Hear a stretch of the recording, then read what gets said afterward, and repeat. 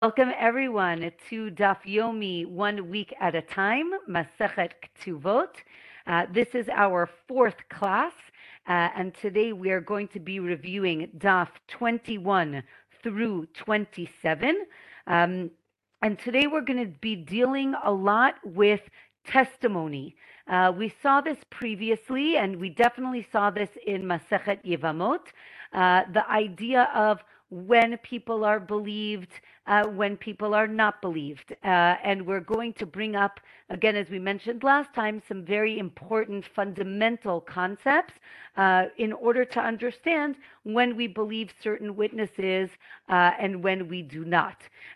So the Mishnah, actually on Daf 20 at the bottom, the Mishnah says, one witness comes and says, "This is my signature." Remember, last week we were talking about signatures on a document, right? Specifically, Ketubot, meaning that's our main focus, but really it could be on any document. So in order to validate or authenticate a document, we need to authenticate the signatures. So one person says, "This is my signature," and that other one, that's the signature of my friend, meaning I recognize that signature. And the other witness comes and says the same thing, right? "This is mine, and I recognize the other one." So the Mishnah tells us that they're believed because we now have, in theory, two witnesses for each signature, right? The person themselves plus the other person. If each validates his own signature and not the other one, then you need another person to come and validate the other signature. Or maybe not, maybe all you need is to validate your own signature, and that's enough to authenticate the contract. Okay, so the Gemara tells us at the top of Daf 21, when a witness comes to authenticate his own signature, this is testimony. And if it's testimony, as we know, in general, testimony, if we need a testimony, we need two witnesses. Again, in previous lessons, we've learned that the rabbis were lenient in certain cases and accepted one witness. But in general, we need two witnesses. Or another option is you are coming to testify that you saw this loan take place. And for that, you don't need another witness, meaning you are enough to say that, meaning it's part of the transaction, right? You're saying this actually happened, as opposed to actually giving testimony, and therefore maybe one witness would be enough for that. Okay. If we only have one witness plus the other witness on another contract, that can work if, again, the witness writes his name. So the Gemara says, how are we going to authenticate the signature? So the person writes their name on a piece of pottery. Again, in the time of the Mishnah, the Gemara, pottery is as if you're saying, write it on the whiteboard, right? Meaning pottery is something that's going to be thrown away in a minute. So it's seen as temporary, right? So if he writes his name on pottery so that the court can authenticate his signature, so then that works. The Gemara discusses a document for orphans. And here it says it's better to have two witnesses for each signature, even though the law is really that you only need one. With orphans, we want to be extra careful, and therefore it's better if we could have two witnesses. Now, the Gemara discusses if a witness, let's say we only have one witness, but one of the judges who are sitting in court, let's say, also witnessed the event. So the Gemara tells us that a witness and a judge can combine in order to give testimony. But here then the Gemara qualifies to say that it's two types of testimony. The witness is coming to say that this document, let's say this loan took place, whereas the judge is coming to say, I recognize that signature. I saw it on another document. So it's interesting. If it's two separate types of testimony, the Gemara says then that those they don't combine. But if they're similar, right, meaning let's say the judge happened to walk down the street and see the same incident as the witness, then they can combine to make it as if there are two witnesses. And here the Gemara explains this a little bit better, right? So let's say three people sat down to validate a signature, right? They become the court. Again, it's interesting because we think about a court as something that's very organized, right? We go to court, the judges of court, but really a court could be three men who get together and they become what's called a Beit Din. We see this, those of you who have ever done the selling of chametz, a lot of times, or when you do in before Rosh Hashanah or before Yom Kippur, we do something called Hatarat Nidarim. We want to annul any vows that we've taken over the year. So that could be done in front of three people, right? Three men sit down, they become a court.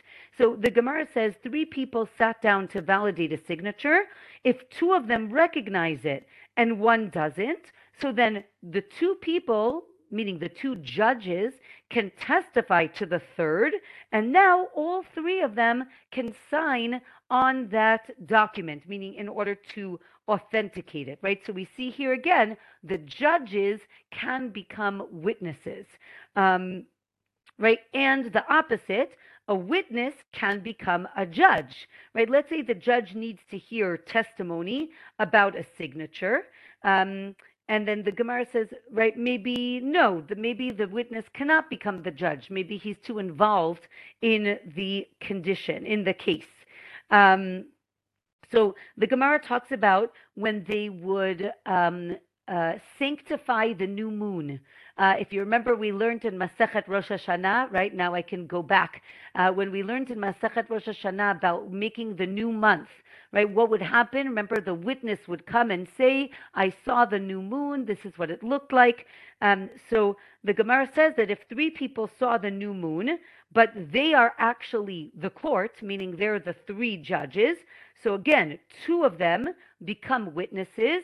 They testify to the other person, and then they all take turns, meaning one of the other one, and right, then two others testify to the third one, meaning so everybody becomes a witness and a judge. And here, right, the Gemara says this is because it is biblical, and therefore we need everyone to have heard the testimony. Again, three judges who are going to ratify a document, and then a question comes up about one of the judges, right? So if, right, there's something, they're concerned about the validity of one of the judges, if they didn't sign the contract yet, then two of the judges can testify for the third one, meaning to say, oh, no, I know this man, he's an upstanding citizen, it's okay, he can be a judge. But if they already signed the document, now they can't testify for him because they're already, right, their testimony would be tainted, right, because they don't want to mess up the document that they just authenticated, right? They would be their testimony is tainted, right? Because they have vested interest in making sure that he's okay. So that would be not okay if they already signed the document. Daf 22 asks, right, what kind of disqualification could it be? Maybe someone comes and says that this judge stole something from me, right? If someone stole something, they can't be a judge.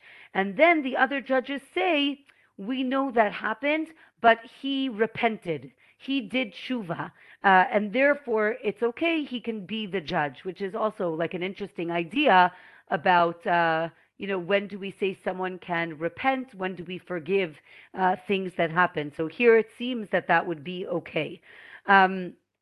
What happens if, again, three people sit down to authenticate a document, and then one of the judges dies? So then they write, we were three judges, but one of them died. And now like the two that are left, sign the document. Meaning we want to make sure that you realize that you can't have a document signed by only two people. It needs to be three. However, they say really there were three people here and they all authenticated the original document, which is like very interesting that that could happen.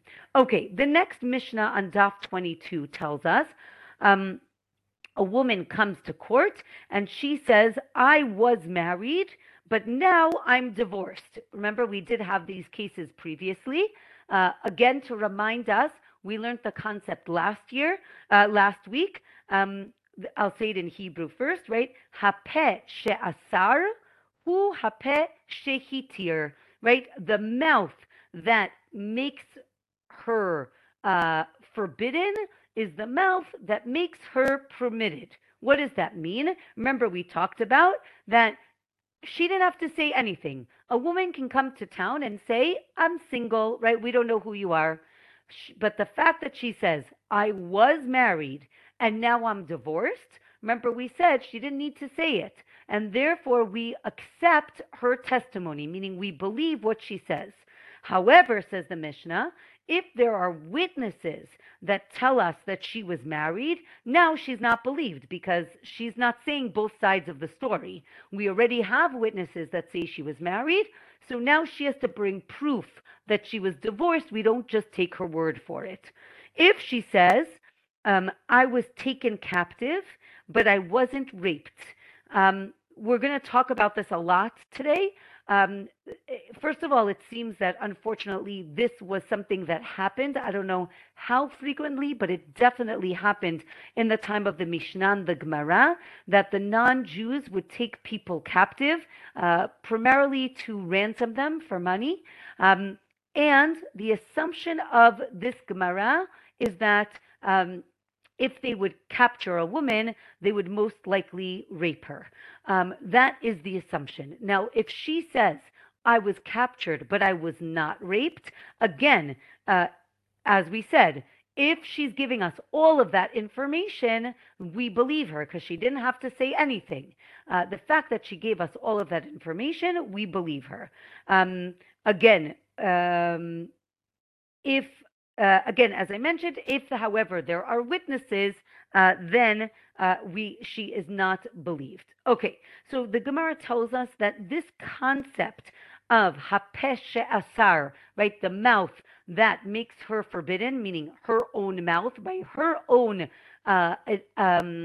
admission, she is saying, I was originally, right, you might have thought that I was prohibited, but really I'm okay, right? So that concept is biblical, right? The Gemara tells us it's based on certain verses, but it's also very logical, and therefore the woman is believed to say all of these cases, right, where she says, I was married, but I'm divorced now, or I was captured, but I wasn't raped, and therefore she can marry whoever she wants to marry.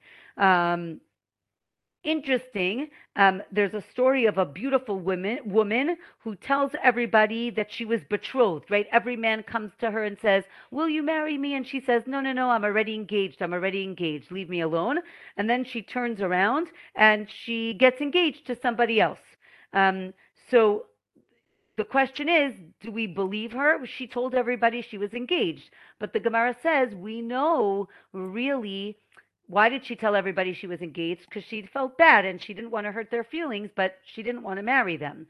But now when she says, I was not betrothed and now I am, we believe her, right? Meaning if there's a logical explanation to her testimony, so then we will believe her. Okay, remember in Yevamot we discussed, right, two witnesses versus two witnesses, right? Two witnesses come and say this woman was divorced, and then two witnesses come and say she wasn't divorced, right? So then the Gemara says she does not need to leave her second husband, right? 2 against 2 is equal in the sense that how do you know which one to believe?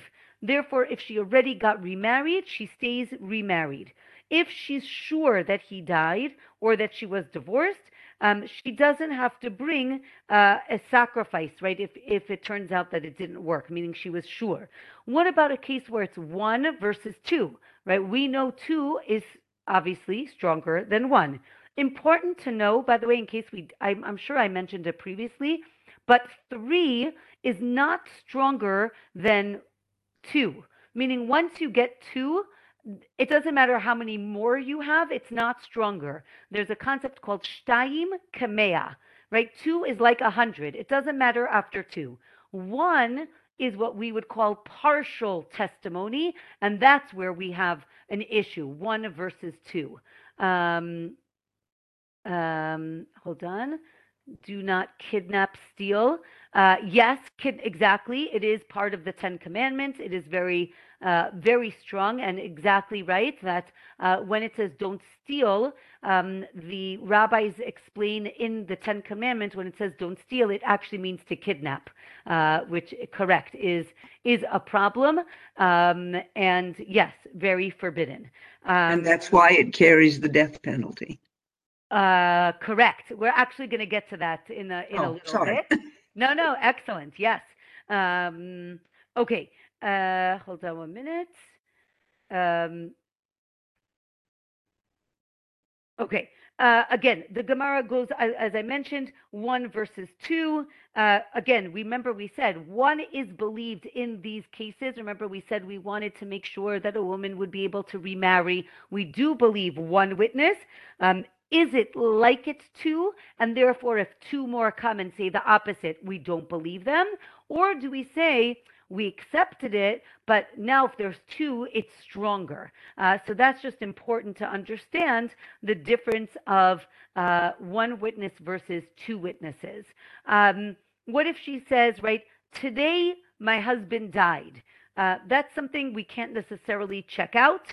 We don't know when the husband died. What if she says today she was divorced? That actually we can check, because when we find the get, right, the bill of divorce, it has a date on it, so that we could actually check. Right? If 2 witnesses come and say she was betrothed and 2 witnesses say she wasn't, she cannot get married. But if she does, then we don't make her get divorced. Again, 2 against 2. 2 say she got divorced, 2 say she didn't. She can't get remarried, but if she does, and now she does need to get divorced, because now it's very serious, because any child that's born from the second relationship could be a mamzer if that is the case. Again, we're concerned about the children. Daf 23 tells us that if she got remarried and then the witnesses come, then she does not need to get divorced, right? Meaning she already got married with permission, so then that would be okay. There's a machloket if it's just when she says she was married and then divorced, or only in the sense of she was captured but she's pure. And we're going to see that in the case of capture, we're going to try to be as lenient as possible. Again, the issue would be that if she was violated, she would not be allowed to marry a Kohen. She could marry anybody else, but she could not marry a Kohen. So we're going to try to be as lenient as possible. Again, the Gemara says that we believe her to say she was captured, but she was pure, meaning she was not violated. And she could say, listen, there are witnesses that can corroborate my story. So the Gemara says we don't have to wait for those witnesses, and she can get married. But if the witnesses do come and then they say, we're not sure, she can actually stay married because we believed her original testimony. If the witnesses come and say, no, she's lying, she was violated, so then she needs to get divorced, right? Because that is seen as testimony that contradicts her. And if she was married to a priest, a Kohen, she would have to get divorced. There's a story of Shmuel's father, right? Shmuel, the sage, his father posted guards for captives that were brought to the city. and Shmuel didn't understand why. It seems that this is after they were already saved. Then he started guarding them. And later on, right, unfortunately, the Gemara says that his daughters are taken captive and brought to Israel, right? Shmuel lives in Bavel. His daughters are taken to Israel, and they enter the Beit Midrash and they say, we were taken captive and we're pure, meaning we were not violated. And they say that they actually knew the law, right? The women knew the law that if they admitted that they were taken captive, that they would be believed to say that they were not violated, and they were allowed to marry Kohanim, to priests. And again, because of the concept of Hapesh She'asar, as we said before, they voluntarily said that they were taken captive. Nobody else knew it, and therefore they were believed. Okay, next Mishnah, again on the same theme. Two women are captured. Both say that they were captured and they're pure. We do not believe them. Again, here the Gemara is going to add, because there are witnesses that already told us that they were taken captive. If they say, we were taken captive, she is pure, right? If one testifies about the other, she is believed about the other person. Again, Hapesh She'asar is when we're talking about the same person. I was X and now I'm Y, right? It's all about the same person. Here we were taken captive, she, right? Now I'm giving testimony about somebody else. So the Gemara now gives us 4 scenarios. Again, we have these 2 women, and then they say, here are the 4 scenarios, right? One says, I'm impure, my friend is pure, right? Meaning I was violated, she wasn't. That's believed. If she says, I'm pure, my friend is impure, not believed, right? And you're going to see why all these cases, right? Meaning, we believe the person, right? I have vested interest to say that I am pure, but if I say that she is pure, it's altruistic, we'll say, right? I'm just giving the facts. There's no reason I would lie about that. We're both impure. So the Gemara says she's believed for herself, but not for her friends, meaning you can disqualify yourself. You cannot disqualify somebody else. We're both pure, again, believed for her friends, but not for herself. So now the Gemara explains here that, right, again, there must be witnesses that say that they were captured. Therefore, we don't have the concept of Hapesh She'asar, right? Again, we have independent knowledge that they were already taken captive. Okay. And now again, the Gemara says that she's believed to disqualify herself or incriminate herself, but not her friend. The next Mishnah tells us, again, a similar, seems to be parallel. 2 men say that they are priests, right? They come to town, nobody knows who they are, and they say, hi, my name is Joe Katz, I'm a priest, right? Again, that has a lot of ramifications, right? I get to do the priestly blessing. I get to get the first aliyah in the shul when they read the Torah. I get presents, right? I get truma. You give me things. So this is not so clear. Okay, so it's clear, but they could have ulterior motives, right? So 2 men say that they're priests. They're not believed, again, because there's benefit to saying that you're a priest.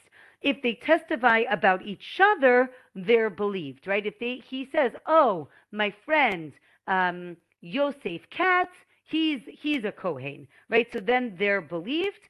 Okay, so the Gemara tells us that the person, again, is believed with Hapesh She'asar, but, right, when money is involved, and even when money is involved, then they're not believed about themselves.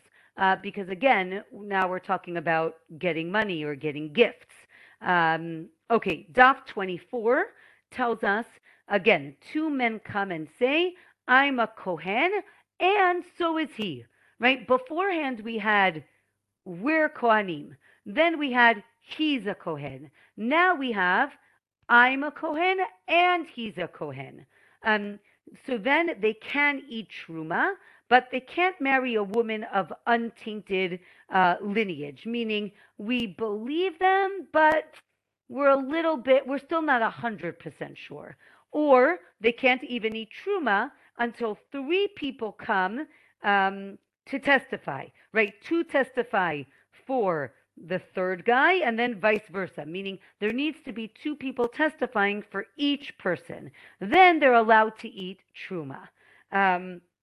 Again, the Gemara is concerned that maybe these two guys are in cahoots, right? They say, come on, let's go to town. I'll tell them you're a Kohen. You tell them I'm a Kohen, right? We'll work together, right? So therefore, we need a third person to come and qualify their statements.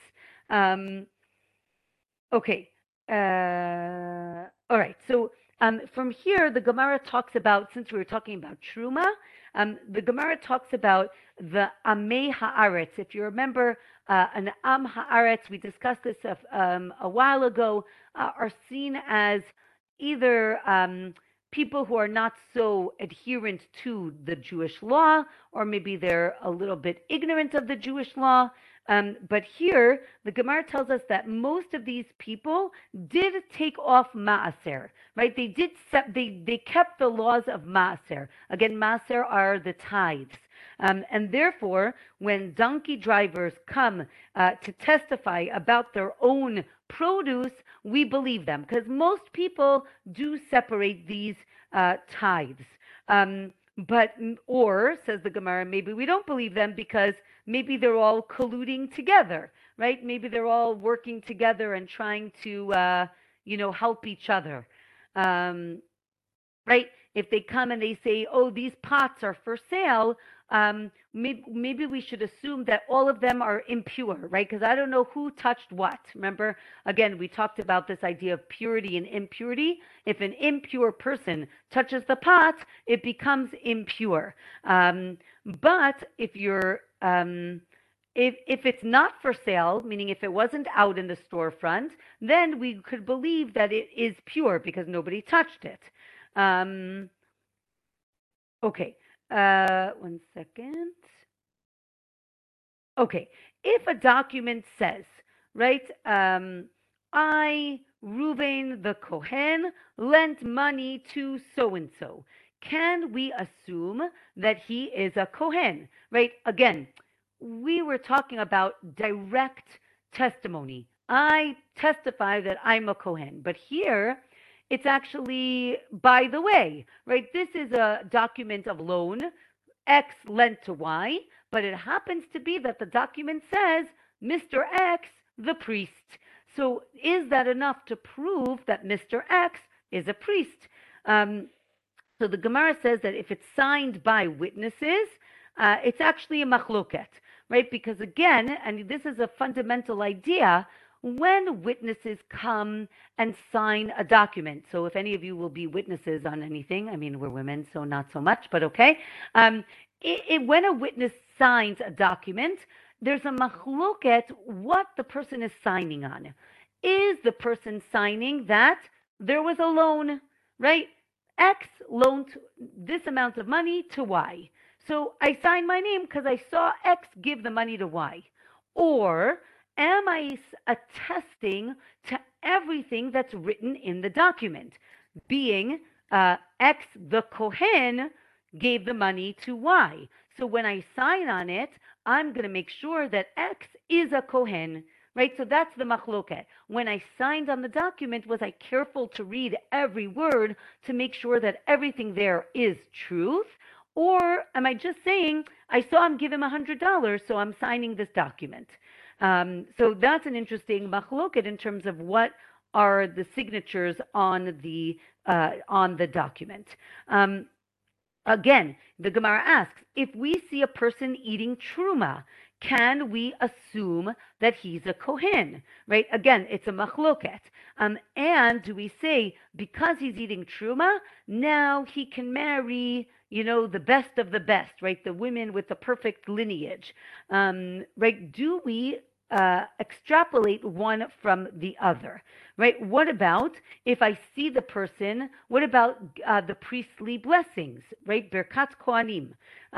Do we say, oh, if he's doing Birkat Kohanim, we assume that he is a Kohen? The Gemara mentions, well, eating truma is biblical. It's much more serious than giving a blessing.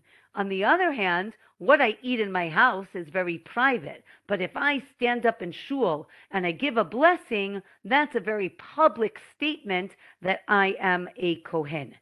So maybe we can learn from one and not the other. The Gemara teaches at the bottom of 24 that during the time of Ezra, which is called the time period of Shivat Zion, the return to Zion, right? That is after the 70 years of the exile in Babylonia, in Bavel, when they come back, right, in the time of Ezra, all the priests needed to prove their genealogy. And one family couldn't prove it. And therefore, they said, you can't eat from sacrificial meat, right, till we figure out for sure what family you're from. But it seems from here that they were allowed to eat truma. And therefore, it's interesting that seems to be a proof that they don't have to prove themselves 100% in order to eat truma. Okay, Daf 25 tells us, again, let's talk about the concept of chazaka, which we've done before. Chazaka means we have prior experience or knowledge about something, right? Chazaka usually means when something happens 3 times. Remember with a field, we talked about a farmer who worked this field for 3 years and nobody said anything. We assume it's his field because he's worked it for 3 years. So chazaka generally is something 3 times. So if a Kohen has a chazaka that he can eat truma, meaning everybody knows that this is the one who eats truma, and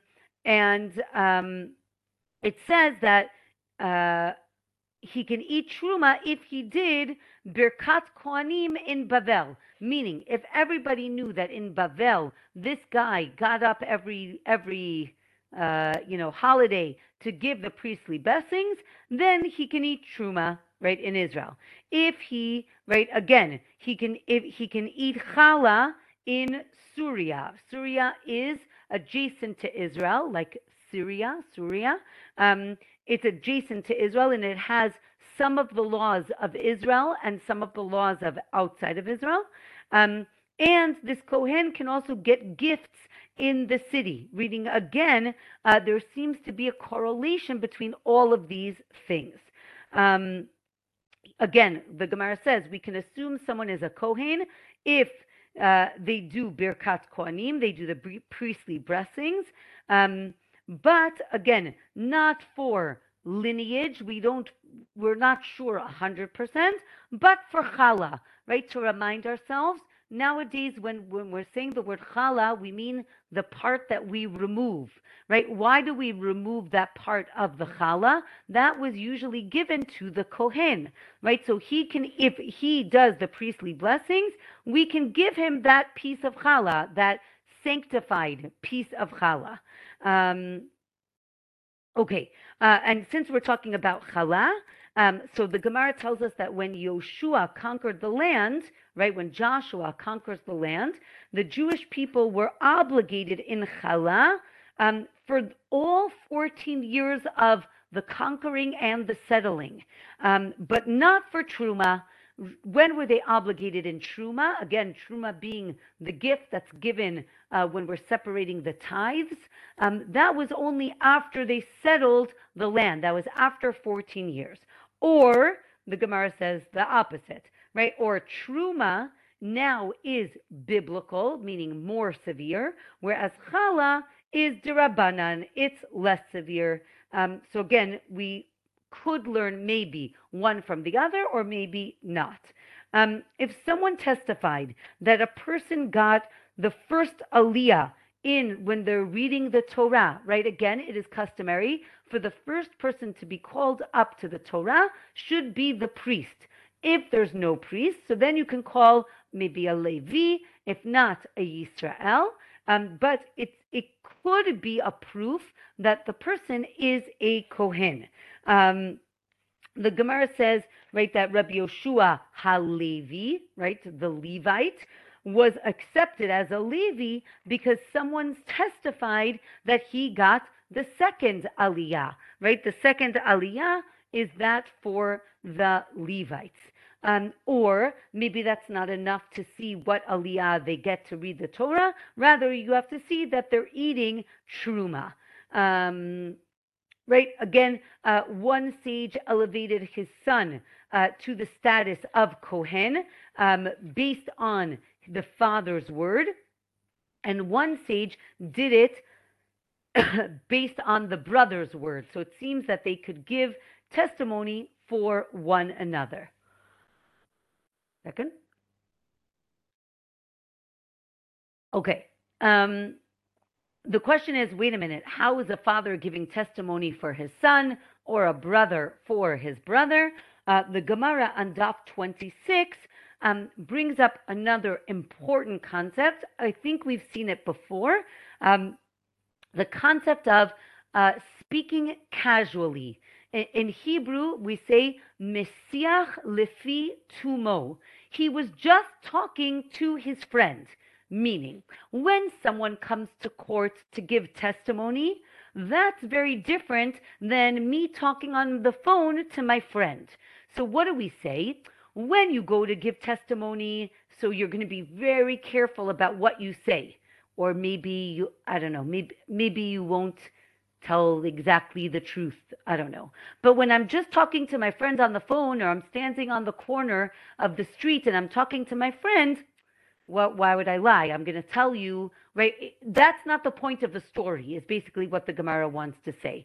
Right? If you're speaking casually, then we accept that as testimony, I would say. Here the Gemara gives us a story. There's a story of someone who's recounting when they were young, they remember that their father picked them up from school and put him on his shoulders, and took him to the mikvah so that he could eat truma that night, right? So he's not trying to say, let me prove to you that I'm a Kohen. He's actually just telling his friend a story about his childhood. So because he's just telling a story about his childhood, we believe him because he doesn't need to lie, right? So it's not testimony. And therefore, they actually raised him and elevated him to the level of Kohen based on that story. Okay. What about if you get truma from court? The Gemara says you cannot assume that he's a Kohen, right? Maybe it's just the court was dividing the father's estate, right? Again, we could construct a case where one child could be a Kohen and the other one isn't, right? If the father, who's a Kohen, married a woman he wasn't allowed to, that child would not be a Kohen. He'd be a Halal. He is invalidated, but he could still get from his father's estate in terms of inheritance, and therefore it's not proof. What about, right, the Gemara says it's a machloket if we can accept one witness for testimony if somebody is a Kohen. Let's say two people say that he isn't, so then we need to have two people who say he is. Remember, again, back to 2 against 2. If one person says he isn't, maybe I can bring one person to say that he is. But again, maybe if there's a rumor that he isn't a Kohen, so then you need to bring a valid witness, maybe one or maybe two.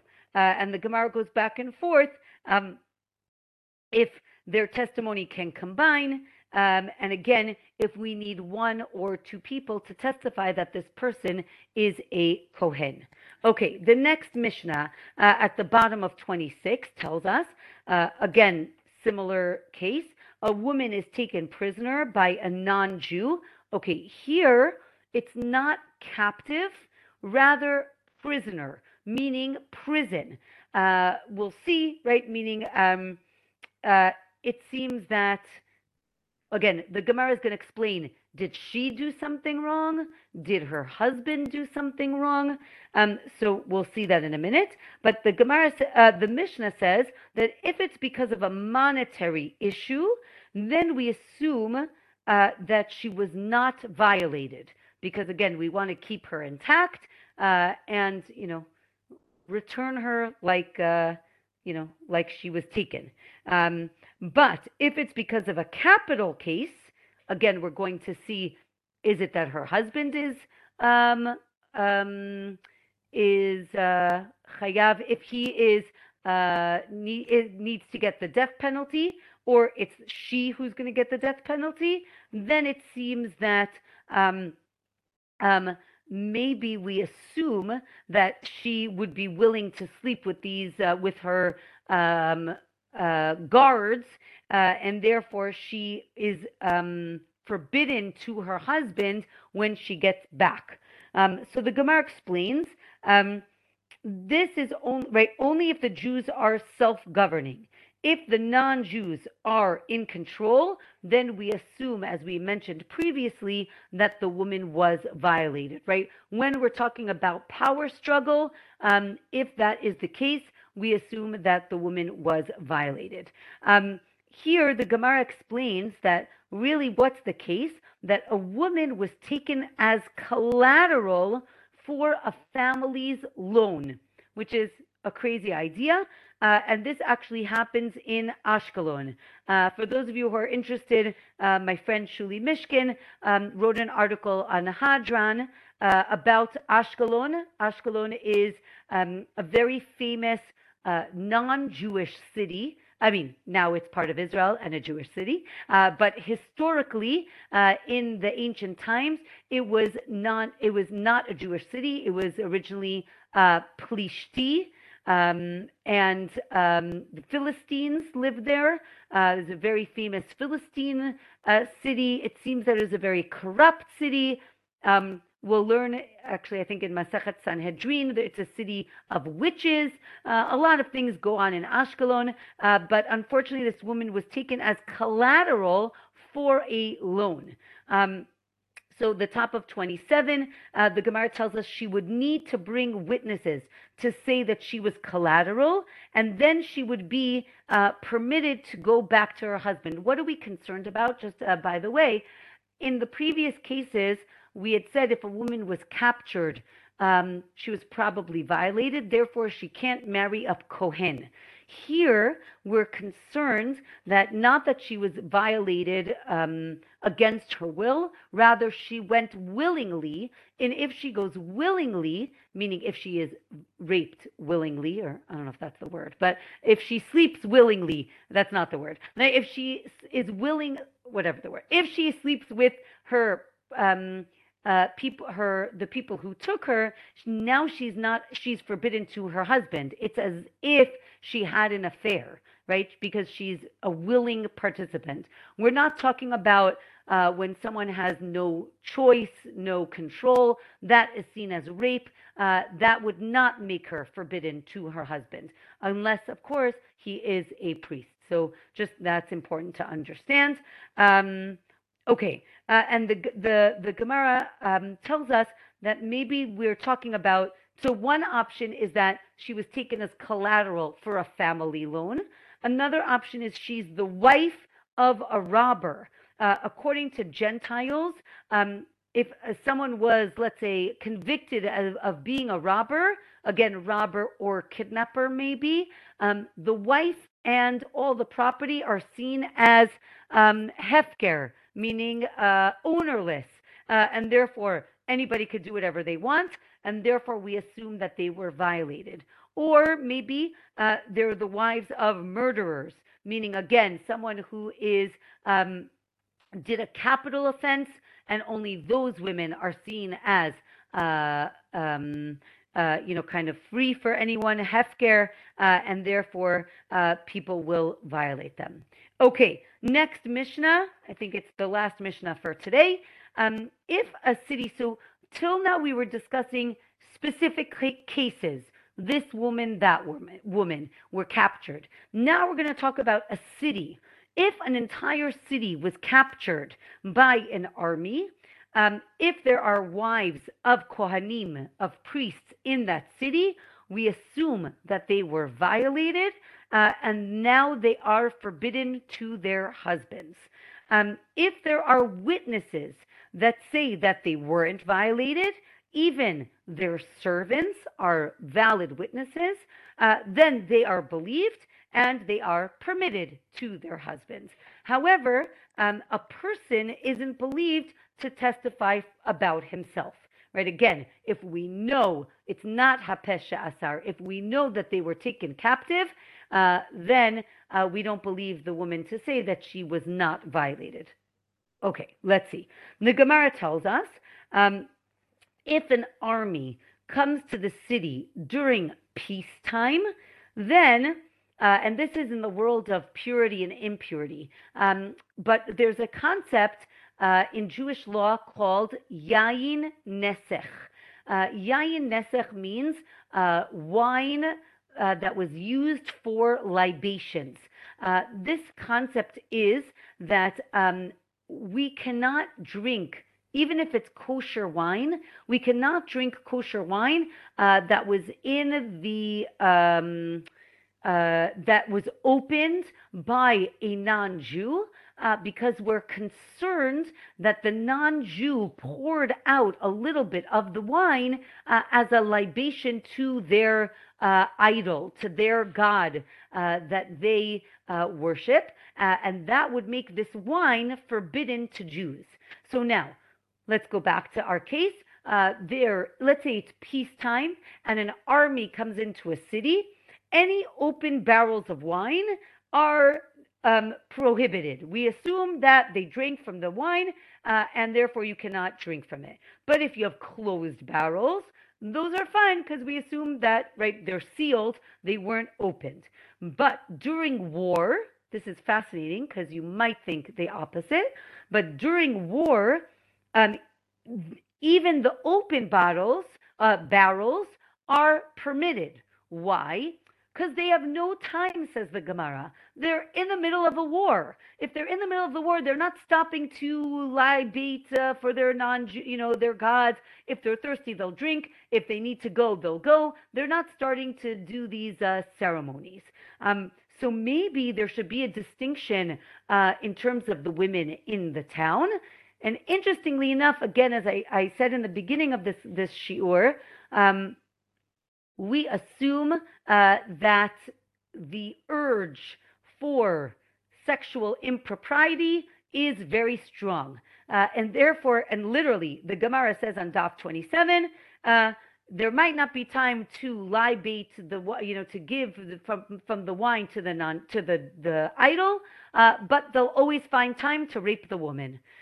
Which again, I'm not sure how true this is, but unfortunately, I do think that these things happen. I don't know about common or not common, but definitely, you definitely read stories about World War II and how when the Russians kind of liberated cities from the Germans, unfortunately, the Russians did come in and rape a lot of the women. So these stories are definitely out there, and therefore we are concerned that these women were raped. Interesting, though, the Gemara tells us that if it's a local army, meaning it's our army, we assume that they're there to protect our women, and we do not assume that they raped the women. The Gemara says, well, wait a minute, how do you know that maybe one, right? In general, they won't, but maybe one soldier snuck into the town and raped a woman. And the Gemara says, no. If you're sure, right, you put chains around the city and there were dogs and you know that no one came in, you can permit all of the women you can permit them to their husbands. What about if the women say we hid, right? There was a hiding place. So then the Gemara says we believe them to say that they hid and that they were not violated. What if the hiding place would only fit one person? So this is actually fascinating. The Gemara says that if each woman would ask by herself, then every single woman could be told that she is permitted to her husband, because maybe that woman hid in that hiding place. But if they all come at the same time, we know that they all couldn't have been there, and therefore they're going to be prohibited from their husband. So that's an interesting idea of when we're not sure about something. If only one person is coming, we could say maybe they were okay, but if everybody comes together, that's harder to believe. Remember, we said that even her maidservant can testify for her. The Gemara says, how is that possible? Right? She'll lie for her, right? So it's her boss, right? So she's going to lie. The Gemara says no. Interesting that the Gemara says the servant maybe won't say anything to, for the good of her boss, but she's not going to go ahead and also lie. That's already too much. She's not going to do that, and therefore we believe her servant. The Gemara says, again, it's actually machloket. Maybe we're talking about his servant versus her servant. The Gemara says that, again, as we mentioned, the last thing on Daf 27 is that if she's just speaking casually, that's when we're going to believe her, right? Again, this idea of not bringing testimony, rather speaking casually to her friend, and she says, whoa, you should just know what happened last month. We were taken, captive, but I was with my mistress and, I didn't leave her side and nothing happened, right? She didn't go to court to give testimony. She's just telling a story. So then she is believed. And even her son would be believed if, again, the same situation happened. And I think we're going to stop here. There is a Mishnah at the bottom of 27, but we are going to do that next week. So wishing everyone a wonderful week and a Shavua Tov. Also, just a reminder, as Lynn just mentioned, Saturday night and Sunday are Tisha B'Av. So we're going to wish everyone a meaningful fast, an easy fast. And I know that I did see Web Yeshiva is giving some lessons on Tisha B'Av. So you can, I guess you can, unsolicited advertisement. I did see that they are giving some classes on Tisha B'Av. So again, wishing everyone a meaningful fast and see you next week. To you, thank you. Thank Bye, you, everyone. Bye. Bye-bye.